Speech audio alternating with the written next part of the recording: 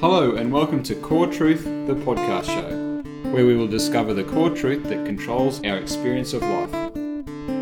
I'm your host, Mark Follett, and together with my friend, mentor, and author of the book, The Truth of Love and Fear, Rudy Eckhart, we will peel back the outer layers of consciousness in order to understand and realise the nature of our perceptions and the beliefs that control the experience of our lives. We will uncover the true nature of consciousness, what drives our personal actions, behaviour and feelings in life, and what really motivates mankind. So we welcome you to join us on a journey of self-discovery, self-realisation and self-awareness to give you a new insight into who you believe you are. Hello and welcome to Core Truth. Mark Follett here with Rudy Eckhart, and today we'd like to continue our discussion over the last few episodes about relationships. Specifically today we're going to talk about non-relationships. So a few different parts of that. People who are essentially single have maybe always had trouble finding relationships from when they were young, or people who have had a lot of negative experiences through their relationships and therefore decide not to enter into them because they can't find something to break that pattern. There's a few different ways we're going to look at this, and we might not get it all done in one episode, but we're going to start today in talking about people who have trouble getting into relationships, because I think we've spoken quite a lot about people who are in relationships and have problems with them, but this is about people who have basically are lonely or they're outside of relationships and they'd like to be able to find a partner that they can connect with. Rudy, I know we've worked with a lot of people, obviously, who are in this category, so I'm sure you've got a wealth of knowledge on what makes them tick and what some of their issues and problems are. Yeah, there are always people that find it extremely difficult to get into a relationship and live very lonely lives, which is, of course, not a recipe for happiness and for self-satisfaction, and probably plays out in other parts of their life as well. So the reasons why somebody can't get into a relationship is often much broader than the relationships itself. These people often, I'm not saying always, but often have difficulty having friendships, have difficulty having intimacy in relationships, but forming close bonds in a work environment. There's a tendency towards being disconnected and being disassociated and struggling to make connections. And as you say, that's not necessarily just in relationships, but it's in all walks of life that they find themselves in. So they're lonely not just in relationships, but in all aspects potentially. Often in all aspects. And I can start by simply explaining the origin of this and the reasons for this. But it may be worthwhile just to mention how difficult that sort of existence is. I can imagine too that some of these people have superficial relationships, people they call their mates, but they don't really have a meaningful connection with people who they would call their friends or their mates, and they're actually lonely, even though they appear to have lots of associates and friends and people around them. They're not actually connected with them. Yeah, this can also be the case. Yeah, that they find some level of commonality, if you like, between themselves and other people, and they can associate on that level, but there is no real true intimate and close friendship or relationship that becomes like a permanent part of their life, or even a temporary, like maybe 2 or 3 year relationship. The origin is obviously the person themselves, not the environment, although to them it may well feel as if it is the environment. It comes down to feeling and believing that you're unacceptable, that you don't fit in, that you don't belong, and that you're not wanted. Those are the feelings that they have, and they will see themselves as misfits in terms of every environment they find themselves in, which then, in their case, they react to what they feel by withdrawing themselves. So it's a passive reaction, if you like. They withdraw themselves, they disconnect, and they create their own loneliness without necessarily intending to do so. Yeah, obviously that's something that no one would intend to do in their lives. Yeah, so this is really no exception to what we've talked about before on the show, where we create our own reality and our own experiences. And if we are having a negative experience, it's as a result of fear, and it is a result of our own fears. So if we're having the experience, it's a result of our own fears. This is just another example of that. There's no exception to that rule, really. No. Once you have acquired the belief that you're unacceptable, unwanted, not good enough, unlovable, insignificant, worthless, if you go down that list, you expect that others will see you that way because you see yourself that way. And of course, you cannot imagine that others can see you any differently to what you see yourself. It's who you believe that you are. You believe that you are this insignificant person. Now, in some individuals, this can result in them trying to actively and aggressively prove to the world that they are somebody, that they do matter, that they are significant, that they have more to offer than what anybody might think is possible. They become very egocentric, right? And these are the people that act and behave as if they expect to be accepted, they expect to be loved, they expect to be wanted, they expect others to believe that they are significant, and it becomes almost a demand or an expectation of their relationship with others and the world. Are they still lonely, though? They can still, and they probably, it's unlikely, in all likelihood, will have relationships that fail. So they will engage in relationships, but those relationships are not likely to last. Or if they do last, they're not happy ones. And so there's a whole number of reasons for that. The person we're originally referring to is the kind of person that is passive and withdraws and disconnects because they expect that nobody will want them, love them, accept them. They believe in their own significance and worthlessness and therefore act and behave according to what they believe, which makes then other people believe that they are as well in a certain way, even though others may not see themselves in a place of judgment or criticism, they will automatically respond to giving these people not much credit. It could even be more practical than that. If someone is interested in sparking up just a friendship and calls them on the phone a few times or leave them a few messages and they never get back to them because they think, oh, that person's probably, doesn't really want to be my friend, then obviously the person's going to give up on trying to, and they're going to go move on and find other people to be friends with. And that's becomes as practical as that, doesn't it? Well, self-deprecation is, of course, part of this. Being very negative, very hard on yourself, very critical, very judgmental. Also, feeling sorry for yourself can be part of that. And then when you sense that others want to include you in something, you could even think to yourself, are they just feeling sorry for me? They think I'm pathetic, and therefore I'm going to say no because I don't want to feel as if I'm being dealt with as if I'm a victim or a pathetic person. And so that can even be another reason to exclude yourself. So there's no end of reasons that you will give yourself to exclude yourself. Obviously, it's a very lonely life and it's a very lonely existence. But it does bring up something really and truly significant, which covers all fears and all insecurities. And something we may not have addressed really too fully or only in a very light way. And that is that to become the kind of person that feels and believes that way, that they are that way in the world, that they are insignificant, but insignificant, usually comes from a place of being unwanted.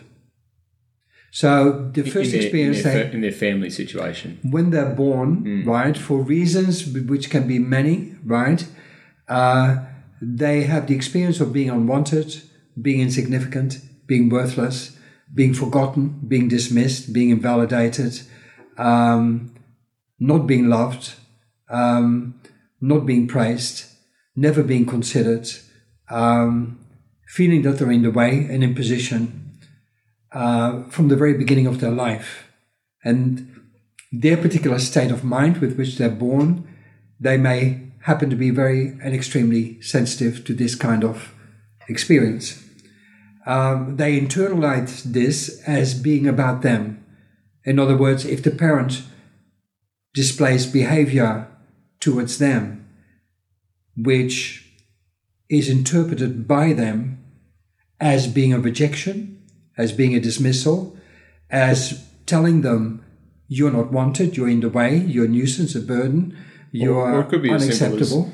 Could be as simple as I'm too busy for you. Well, that could well be the case, but of course it has to be consistent and continuous. Yeah, always, right? Always too busy. So it's not. A father may be running a business, and the mother may be involved in that business, and they sideline the children because the business is more important.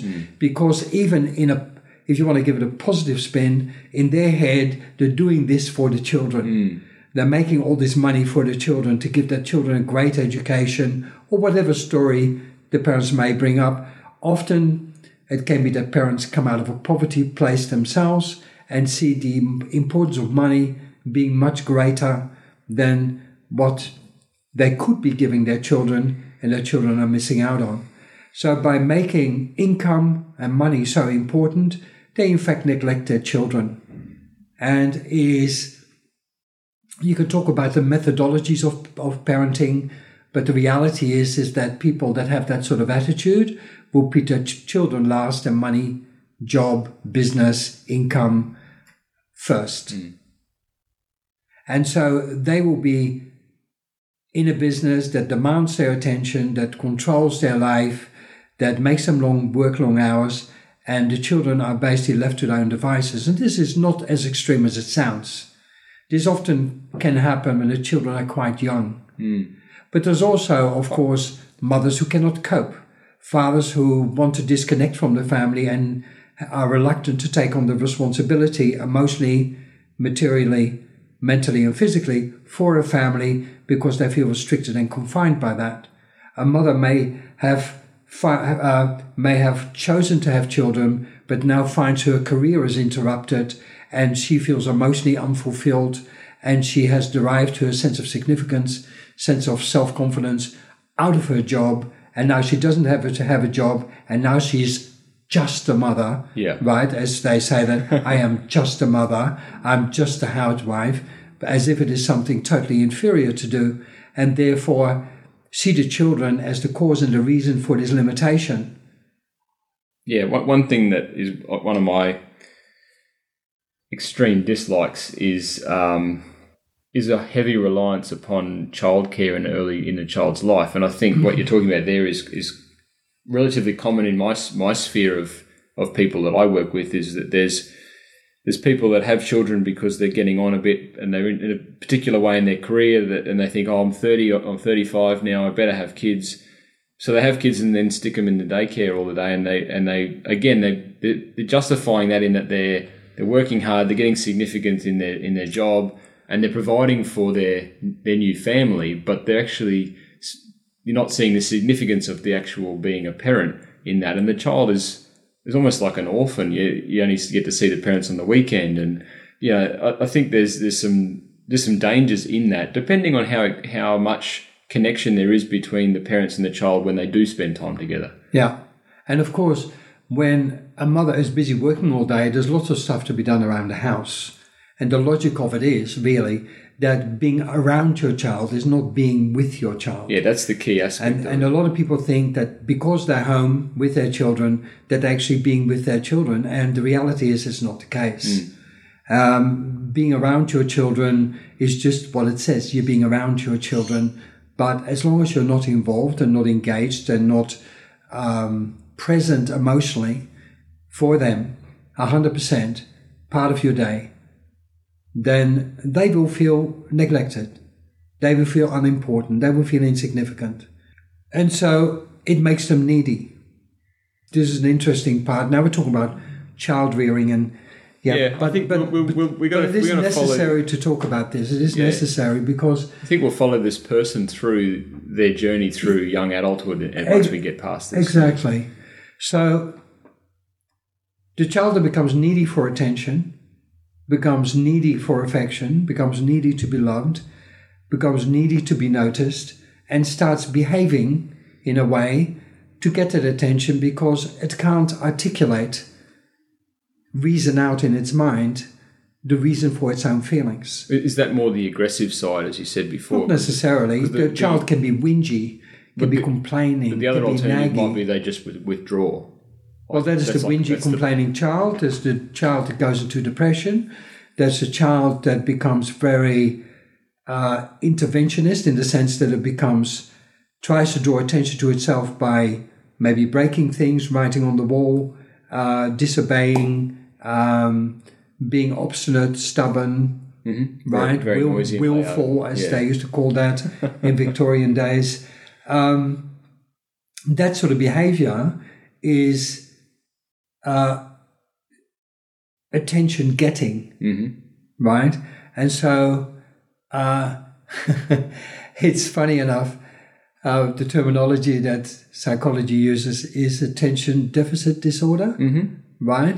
But really, the attention deficit comes from the parents. It's probably an apt term, yeah. Yeah, the deficit attention thing should be applied to the parent because more than likely, the reason for the child's behavior and disconnection and inability to focus on things comes from the fact that the parents never paid enough attention to it. And the fact that they spend all of their time trying to get attention from their parents and not focusing on other things. You know, there's a sort of culture that don't blame the parents. You know, but unfortunately, if everybody's creating their own reality, the responsibility has to lie with the parents and can't lie anywhere else. Yeah. And so whether conventional psychology wants to hold the parents responsible or not, in the work that I do, the parent is responsible.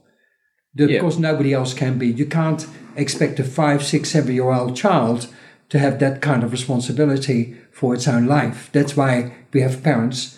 And that's why parents are supposed to be teaching their children. But of course, when that person grows up, it becomes their issues and their responsibility to resolve so they don't cause that same issue for their children.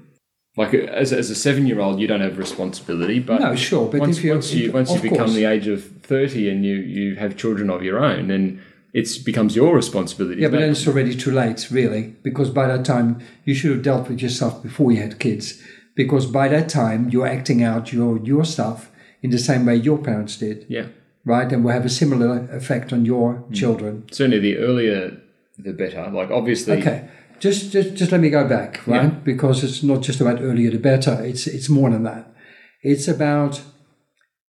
If you are denied attention, you need attention. If you are denied to get what you want, then you will focus later in your life to get what you want. Mm-hmm. If you feel insignificant and worthless and you want to, and you, what do you call that? You want to feel significant and special, then your focus will be on that. So what I'm trying to say is this, is that the parents' original need to make it all about them and not about the children, right?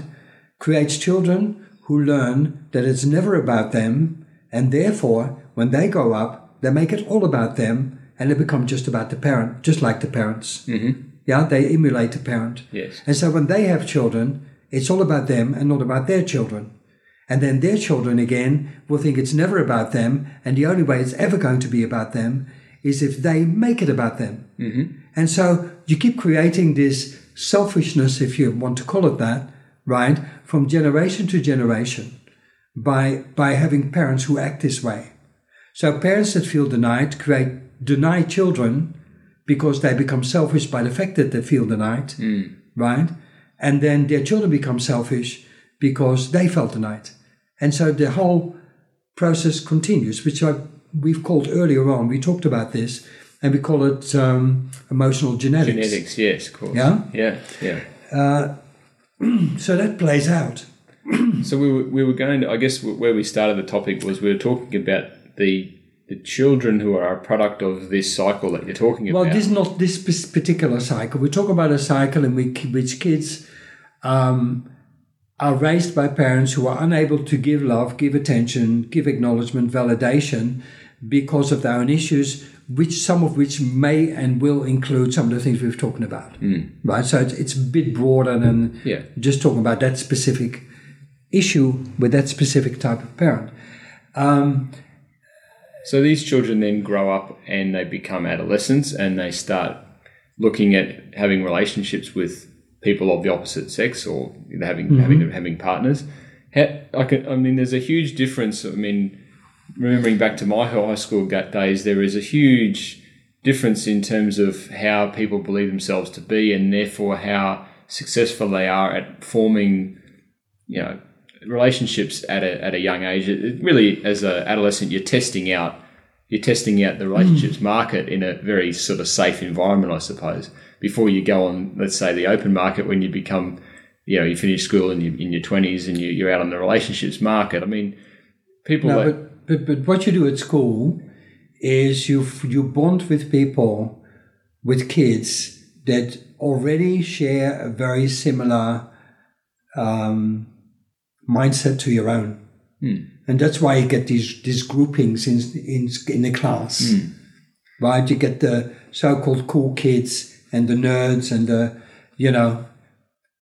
and then there's always the loners. The misfits, yeah. The misfits. So who then get excluded and picked on by various groups because they can. And these are the people then, if we follow back to where we started, these misfits, these people that don't fit in, are the ones that become lonely and have trouble getting into relationships. Was that where we're following through this story of this person? Well, yeah, the people that have, well, you say when people are misfits. Now, you got to understand something, that kind of like labeling it that way is not really. Nobody's in the true sense a misfit. It's what you believe yourself to be, right? Because we're all unique, and it's your inner identity, right? That determines how you will behave, right?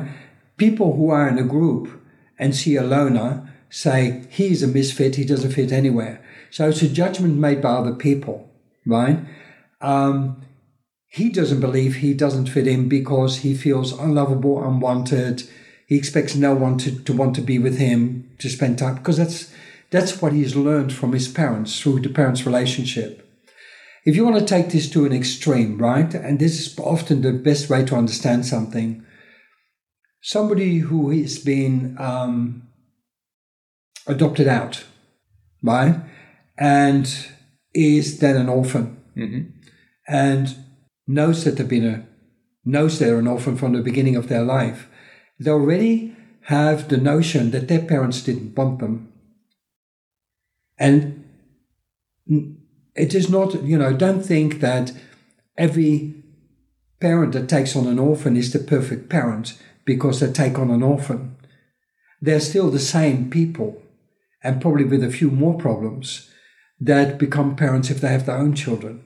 Do you understand? That the personality doesn't change. They don't all of a sudden become people without issues because they take an orphan into their house, right? So often, for instance, in that case, these are women who couldn't have children.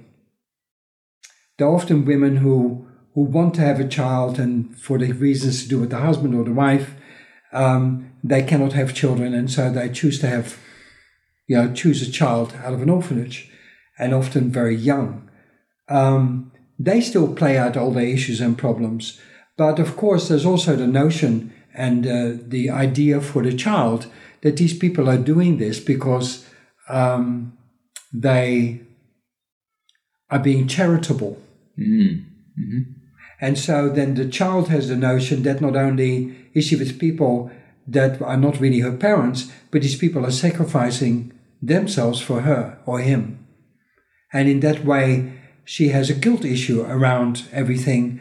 And so she cannot really be truly herself in the presence of these people if they play out their issues with her, and she cannot challenge that or conflict with that or disagree or oppose that in any way because of the guilt issues that she has, and therefore has to suppress her real thoughts, feelings, and emotions and intentions in order to have that relationship. Well, it's about conditional love again, isn't it? Really? It becomes conditional through all of this. Yeah. Do you understand? It becomes very conditional through all of this. And the people, of course, with the best of intentions, don't realize what they're doing and often try with the best of intentions to create something that will never be what they intend it to be. What original parents could deliver were they positive original parents, right?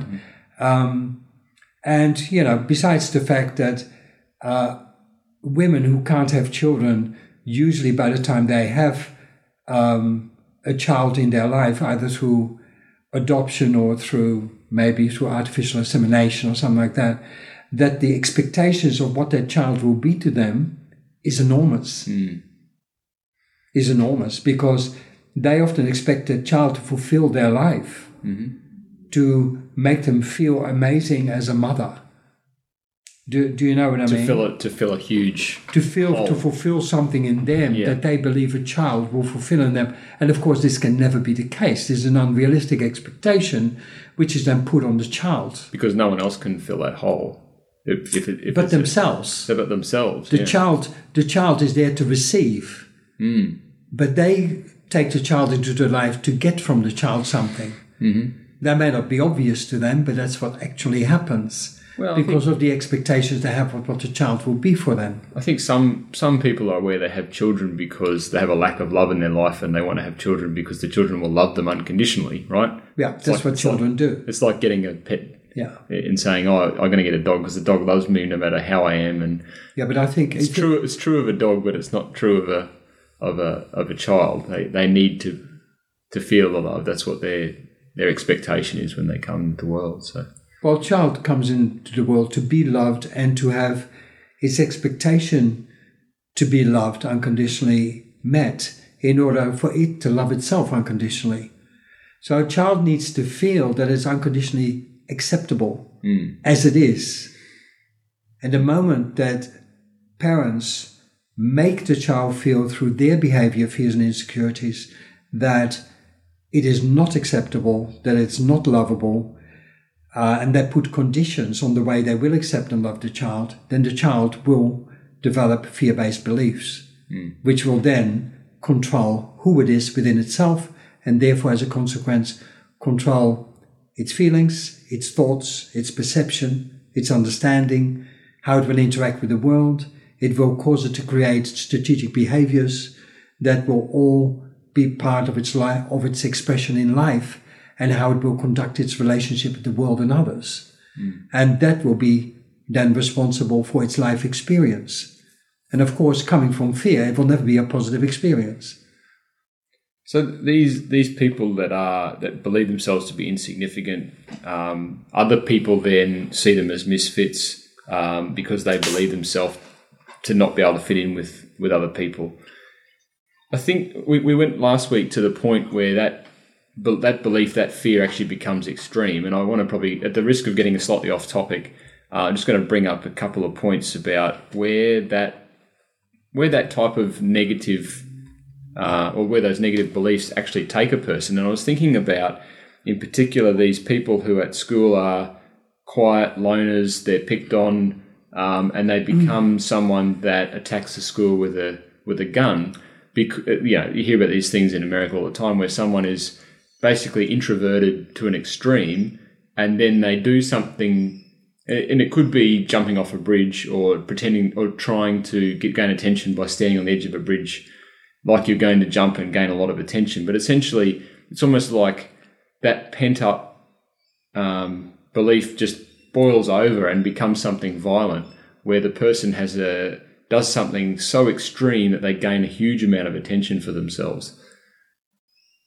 I think that's the violent end of the same personality. Am I right there? Well, violent. I mean, I don't think any of these kids start out being violent children. That's why often everybody says, I don't understand. He was such a nice kid. He was this, he was that, or the other, right? So obviously they are not fundamentally violent and abusive children. But I think the way to best understand it, and I have actually never worked with someone who has been through that experience, right? So I'm going and I'm surmising what I know and extending it into. So it's my opinion I'm giving here, okay? Is that particularly when people see themselves in early childhood and at school as a victim of others, right? Because let's be fair, there's a duality here, and I think to really understand what goes on, I think we need to understand the duality. The kids that pick on him have similar fear-based beliefs as he has or she has. Yeah, we have spoken about that before with the bullying discussion.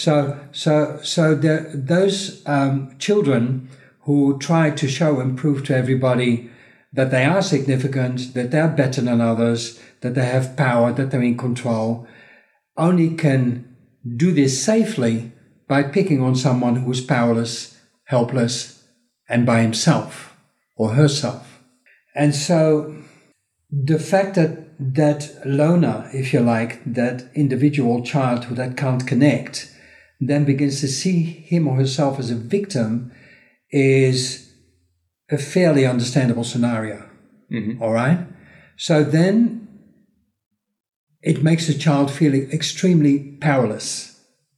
It will see himself as a victim, first of all, of the direct experiences that he has at home, then at school, and then starts to, due to its own perception, which is distorted by its belief that it is all these negative things, right?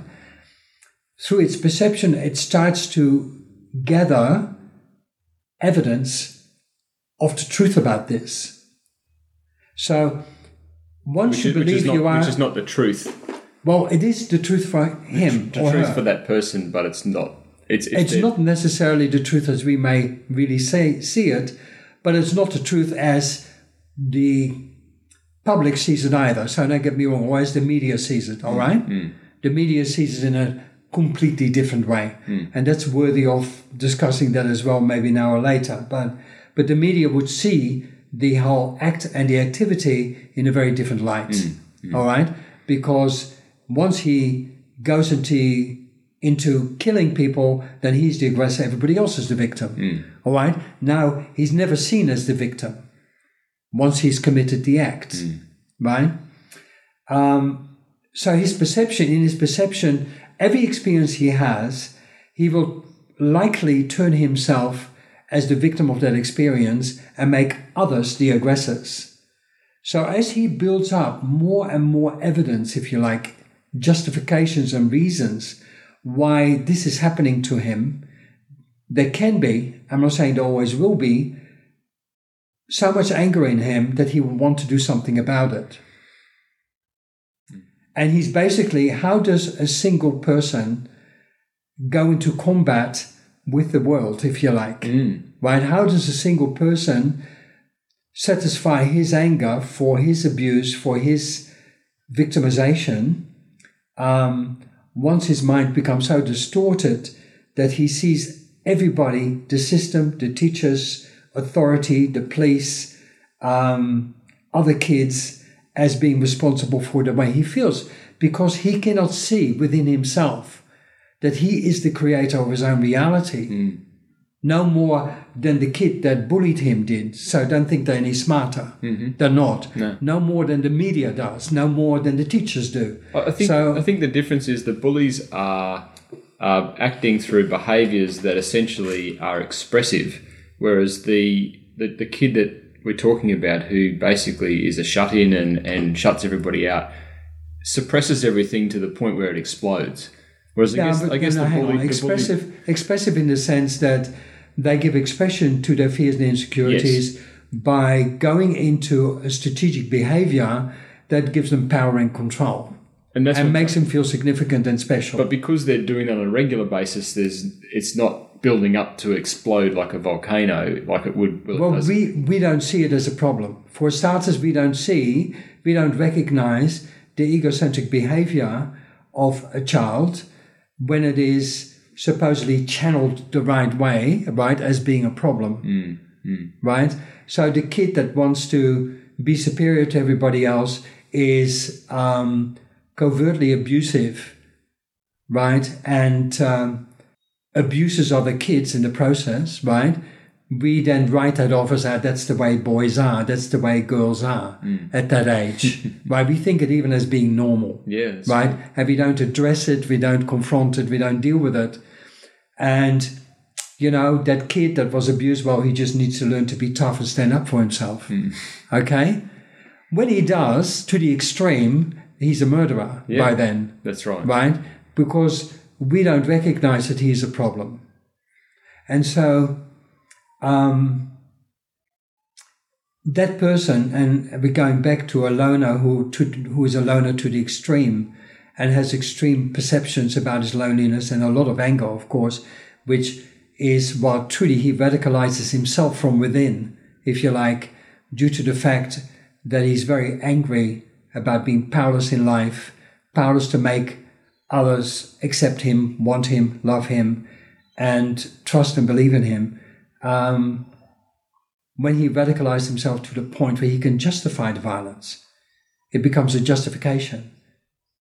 It doesn't matter anymore, because by that time, it doesn't matter to him in his mind, because nobody else cares whether he exists or not, whether he's alive or not, whether he's dead or not, or what even happens to him, because in his own personal experience, already the worst things are happening to him. Do you understand? And everyone is against him. That's what it feels like. Yeah. And so what reason does he have for existing? What reason does he have to be in the world? So his inner radicalization, due to the perception that he has, creates the justification for the act. And, it is not, these people often, it's not just a momentary thing where he gets angry, grabs a gun and starts shooting. It's planned. But also, they regurgitate and think and plan this, get guns, get ammo, weapon themselves up, and walk through a school and methodically start shooting people. They might even do gun range training before they go, just to make sure that they can kill. It becomes all very, very strategized. Yeah. Right? But it is just, unfortunately, is one way to look at it, is like it is a strategic behavior to get attention. Yeah, it's extreme. Extreme strategic behavior. And I guess that's why I wanted to go there, is that I think we're talking about the fact that these particular family relationships can be, at the extreme end, very destructive when fears and insecurities turn into violence. Yeah, but you see, the actual environment he comes from may not look extreme at all. Well, that's what I'm saying. It could be it's his experience of the extremity. It's the same. It's probably the same environment that we're discussing in the relationships topic, which is where we started. In that it's someone who is a loner. So we might go back to that unless you've got more to say there, and talk about, okay, so if that person is picked on and bullied and victimized, and they are essentially believe themselves to be disconnected from others and to be different and unworthy of others' attention. Let's say they don't go to that extreme and they kill people. Well, it's not what happens generally. It's not what happens generally, right? So let's talk about a person then that is like that grows up, that is trying to find love. It's trying to find a significant other, a relationship find a wife or a husband or partner. So now we talk about people that we label shy, withdrawn, disconnected, don't have good social skills. Very introverted people. We call them introvert because they're withdrawn. Yeah. Right? We often think that is a personality characteristic, unfortunately. And we think he is just like that, without actually realizing that his belief systems, in other words, who he believes himself to be, due to the childhood that he had, right, can actually be changed.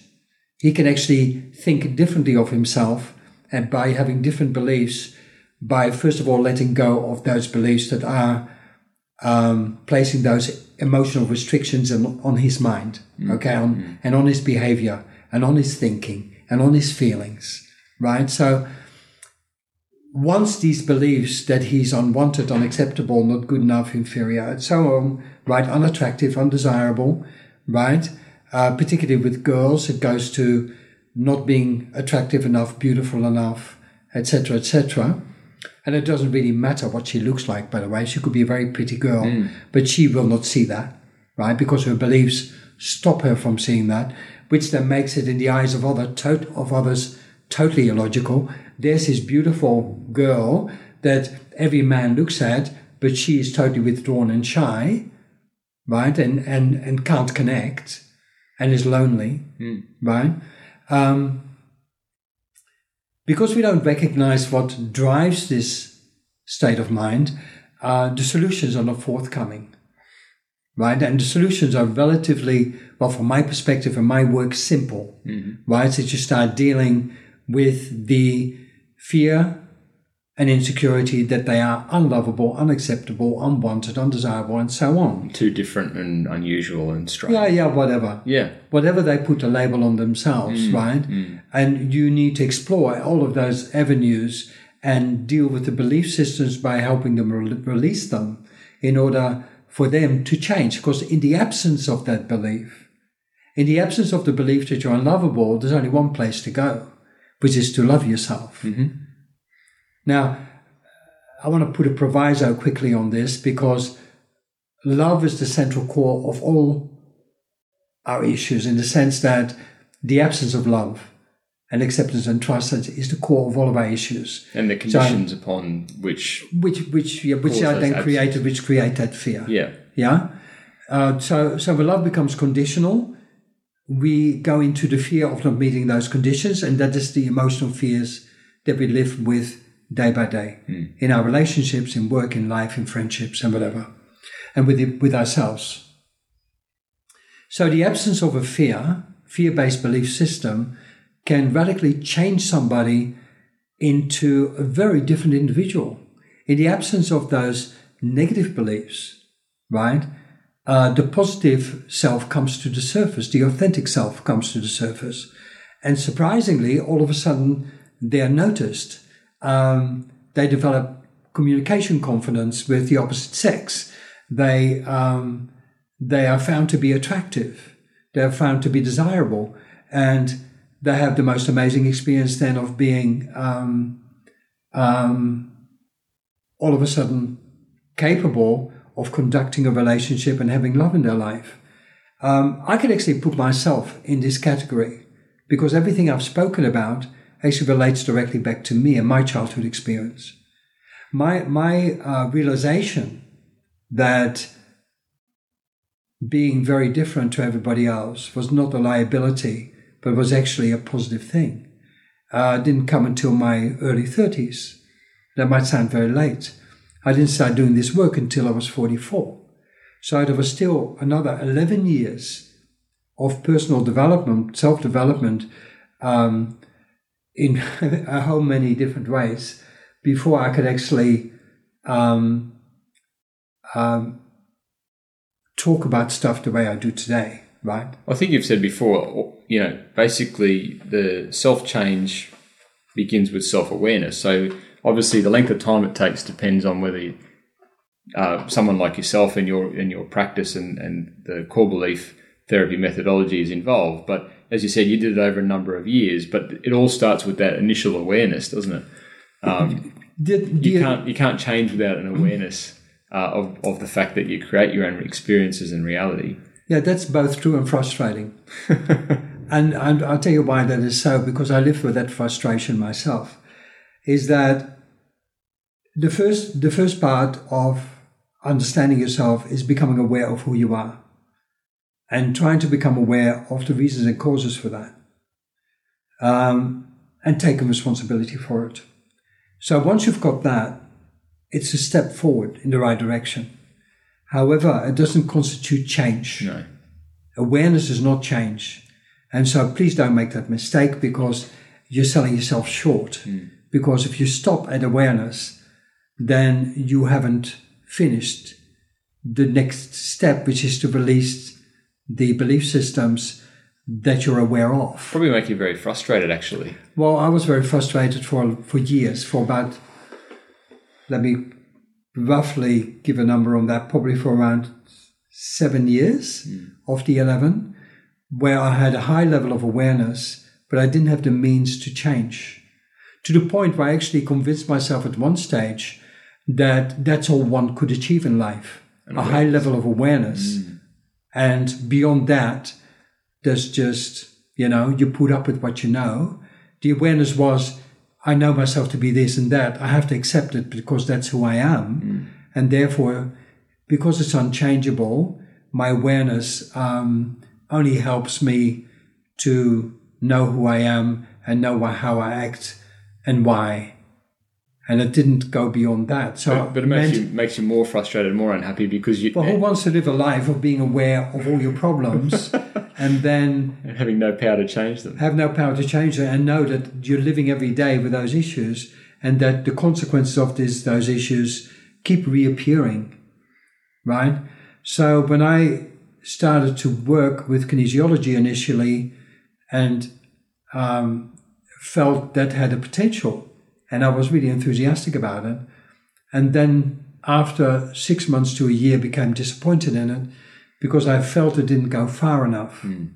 It was a start, was the next step. Well, for me, it was a start. Yeah. I respect every kinesiology worker, and don't get me wrong. But for me personally, it wasn't enough. It didn't go far enough and deep enough. And without going into the detail how it all happened, I came upon a different way of working, which still needed another 5 years development before I understood it. And before I had the psychological tools to particularly work with it and actually get the results that I get consistently now with every person. So we're talking about relationships today. Did you find also in your personal experiences that these beliefs that you had, that you're talking about with regard to being different and not being able to connect with other people, was that borne out in your partner relationships that you had up until that point that you're now talking about, where you worked out how to make change happen? Well, I came out of a divorce totally socially inept. Okay, I got married very young. I was married for 10 years. And when I came out in my early 30s, out of my divorce, I had actually never really dated. And so when I started to go out, I felt very, very, how can I say it, incompetent or incapable or insecure about doing it, because self-conscious. I was watching guys who were in their early 20s acting and behaving in a way with girls that I had never, ever contemplated or been able to do. And so I was learning to date in my early 30s. That was actually a very new experience for me. But because I was older and because I already had a lot of life experience, right, you tackle these things very differently to what you would if you were a 20-year-old or an 18-year-old in that way. So I just thought about it quite logically and realized that the little scenario I gave myself is what is the worst thing that can happen if I do something? And I did that in the beginning in a lot of ways, right? And when I realized that I could cope with the worst thing that could happen, then I would just do it. And that sounds really simple, and I think it works up to a point. It doesn't resolve your issues, no, but at least you're engaging and you're experiencing and you're getting involved. And what I realized, the more I did it, the more confident I became with doing it. And I was able to create many relationships that way. Most of them were short-term, however. And within 9 months of being that way, I became dissatisfied with short-term relationships. You may not feel like that when you're 18, 19, 20 years old, but when you're in your 30s and I think you're aware of stuff, then begin to realize that it's shallow. It has no real value and significance. I mean, there was other things going on, that I was attracting a lot of women who needed support and needed counseling. I find myself quite naturally doing this at that time, and I used to joke about it and say, if I could make a living out of this, I could make some money. You know what I mean? I would have never dreamt at that time that I would ever be doing what I'm doing now. But it obviously already then there was this natural capacity in me to engage with people and talk about problems and issues. And there was an enormous amount of curiosity on my part, how people were thinking, how the issues were a part of them, even though looking back at it now, it was obviously on a very, on a learning level, if you like, for me. The funny thing was that many times I was successful in helping people through difficulties, but it was all due to talking and communication and making them believe in themselves and giving them confidence by talking, not the way this work is now, right? So after that, I engaged in long-term relationships, and then a period without any relationships at all.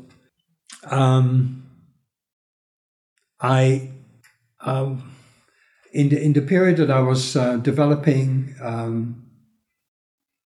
this process that we're talking about, which is working on core beliefs, during that process, I was married part of the time, and then also I got divorced again. So I'm twice divorced person.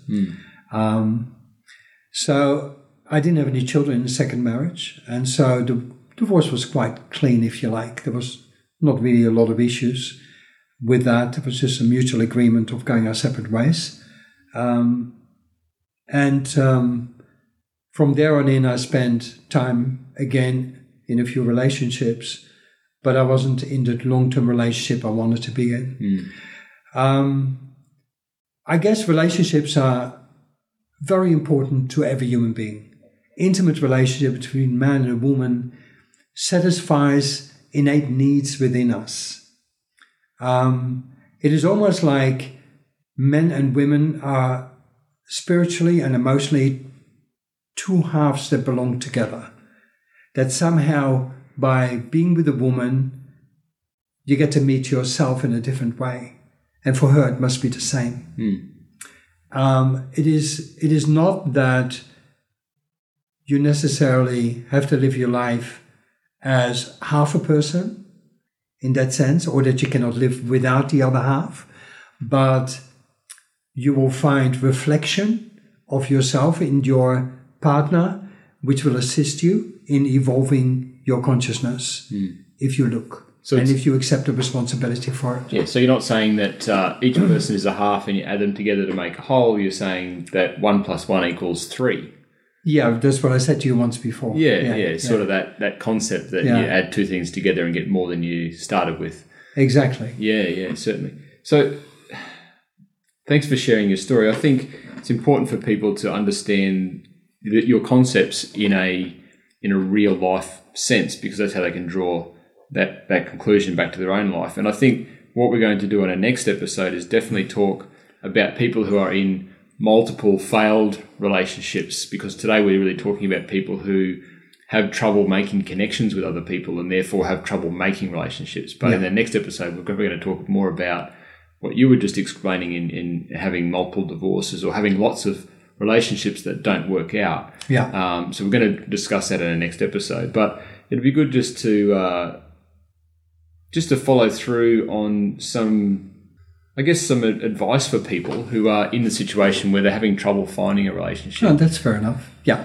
Because you work with a lot of people, I suspect, that are in that situation where they come to you and say, Rudy, I never find the right man, or I never find the right woman, or I can't find anybody in my life. Yeah. If you're truly in the sort of situation that I described and that I personally know very well, you do need help. Unfortunately, you do need to deal with the beliefs that you have. The primary thing to remember and the primary thing to convince you of, to convince yourself of, is that whatever you believe negatively about yourself is fundamentally not true. Every human being, every consciousness that enters this reality and becomes a physical being, right, is wanted here, belongs here, and is innately and intrinsically lovable, acceptable, and wanted unconditionally. So your belief that you're not is just a belief. The belief that you're insignificant is just a belief. And it's not true. It is essentially not true. We're in the true core nature of our consciousness. This is not a reality. So you are being controlled by illusions created by the beliefs that you have. And look, even if I'm guilty of promoting my book, I would like you to buy it, particularly if you are in that state of mind, right? And the book is called The Truth of Love and Fear. There will be another book coming out to do about relationships, which will be The Truth About Relationships. This book will also take the idea or the concept of relationships in far more detail, in explanation. So this is going to help people create that first step in before the change comes, which is awareness, right? People reading this material that you told me, your books will help people to understand why they're experiencing what they're experiencing, to make a link between the understanding that if they're having a negative experience or an outcome in their life, that it relates back to a fear that they have, that it's not the truth about them, but it's basically an illusion, as you said. Once you start getting that understanding happening, then you've got an impetus for change. See, many people will think that they're already aware, that they're aware that they're insignificant, that they're aware that they don't matter, that they're aware that nobody wants them. They think that is the awareness, right? But that awareness is a falsehood. Like, what you're aware of is what your beliefs are telling you. But what you also should then accept, that you actually are believing, that you hold it to be true, what your beliefs are telling you, and that you're not seeing that what you believe is a distortion. Your awareness needs to go to the point where you can be aware of that distortion. You need to become aware that those beliefs that you hold, that make you feel insignificant, worthless, unlovable, unacceptable to others, ugly, unattractive, whatever it may be, that these are illusions, that these things are not real. And the way to get to that awareness is to start thinking, how did I acquire that belief? How did it become a part of me? Start to question and look at your childhood, the first 10 years of your life, even if you have difficulty remembering it. Look, your parents probably won't have changed a lot. It's unlikely that they have gone through a lot of changes. So their current behavior will still reflect how they dealt with you when you were a child. Look at their history.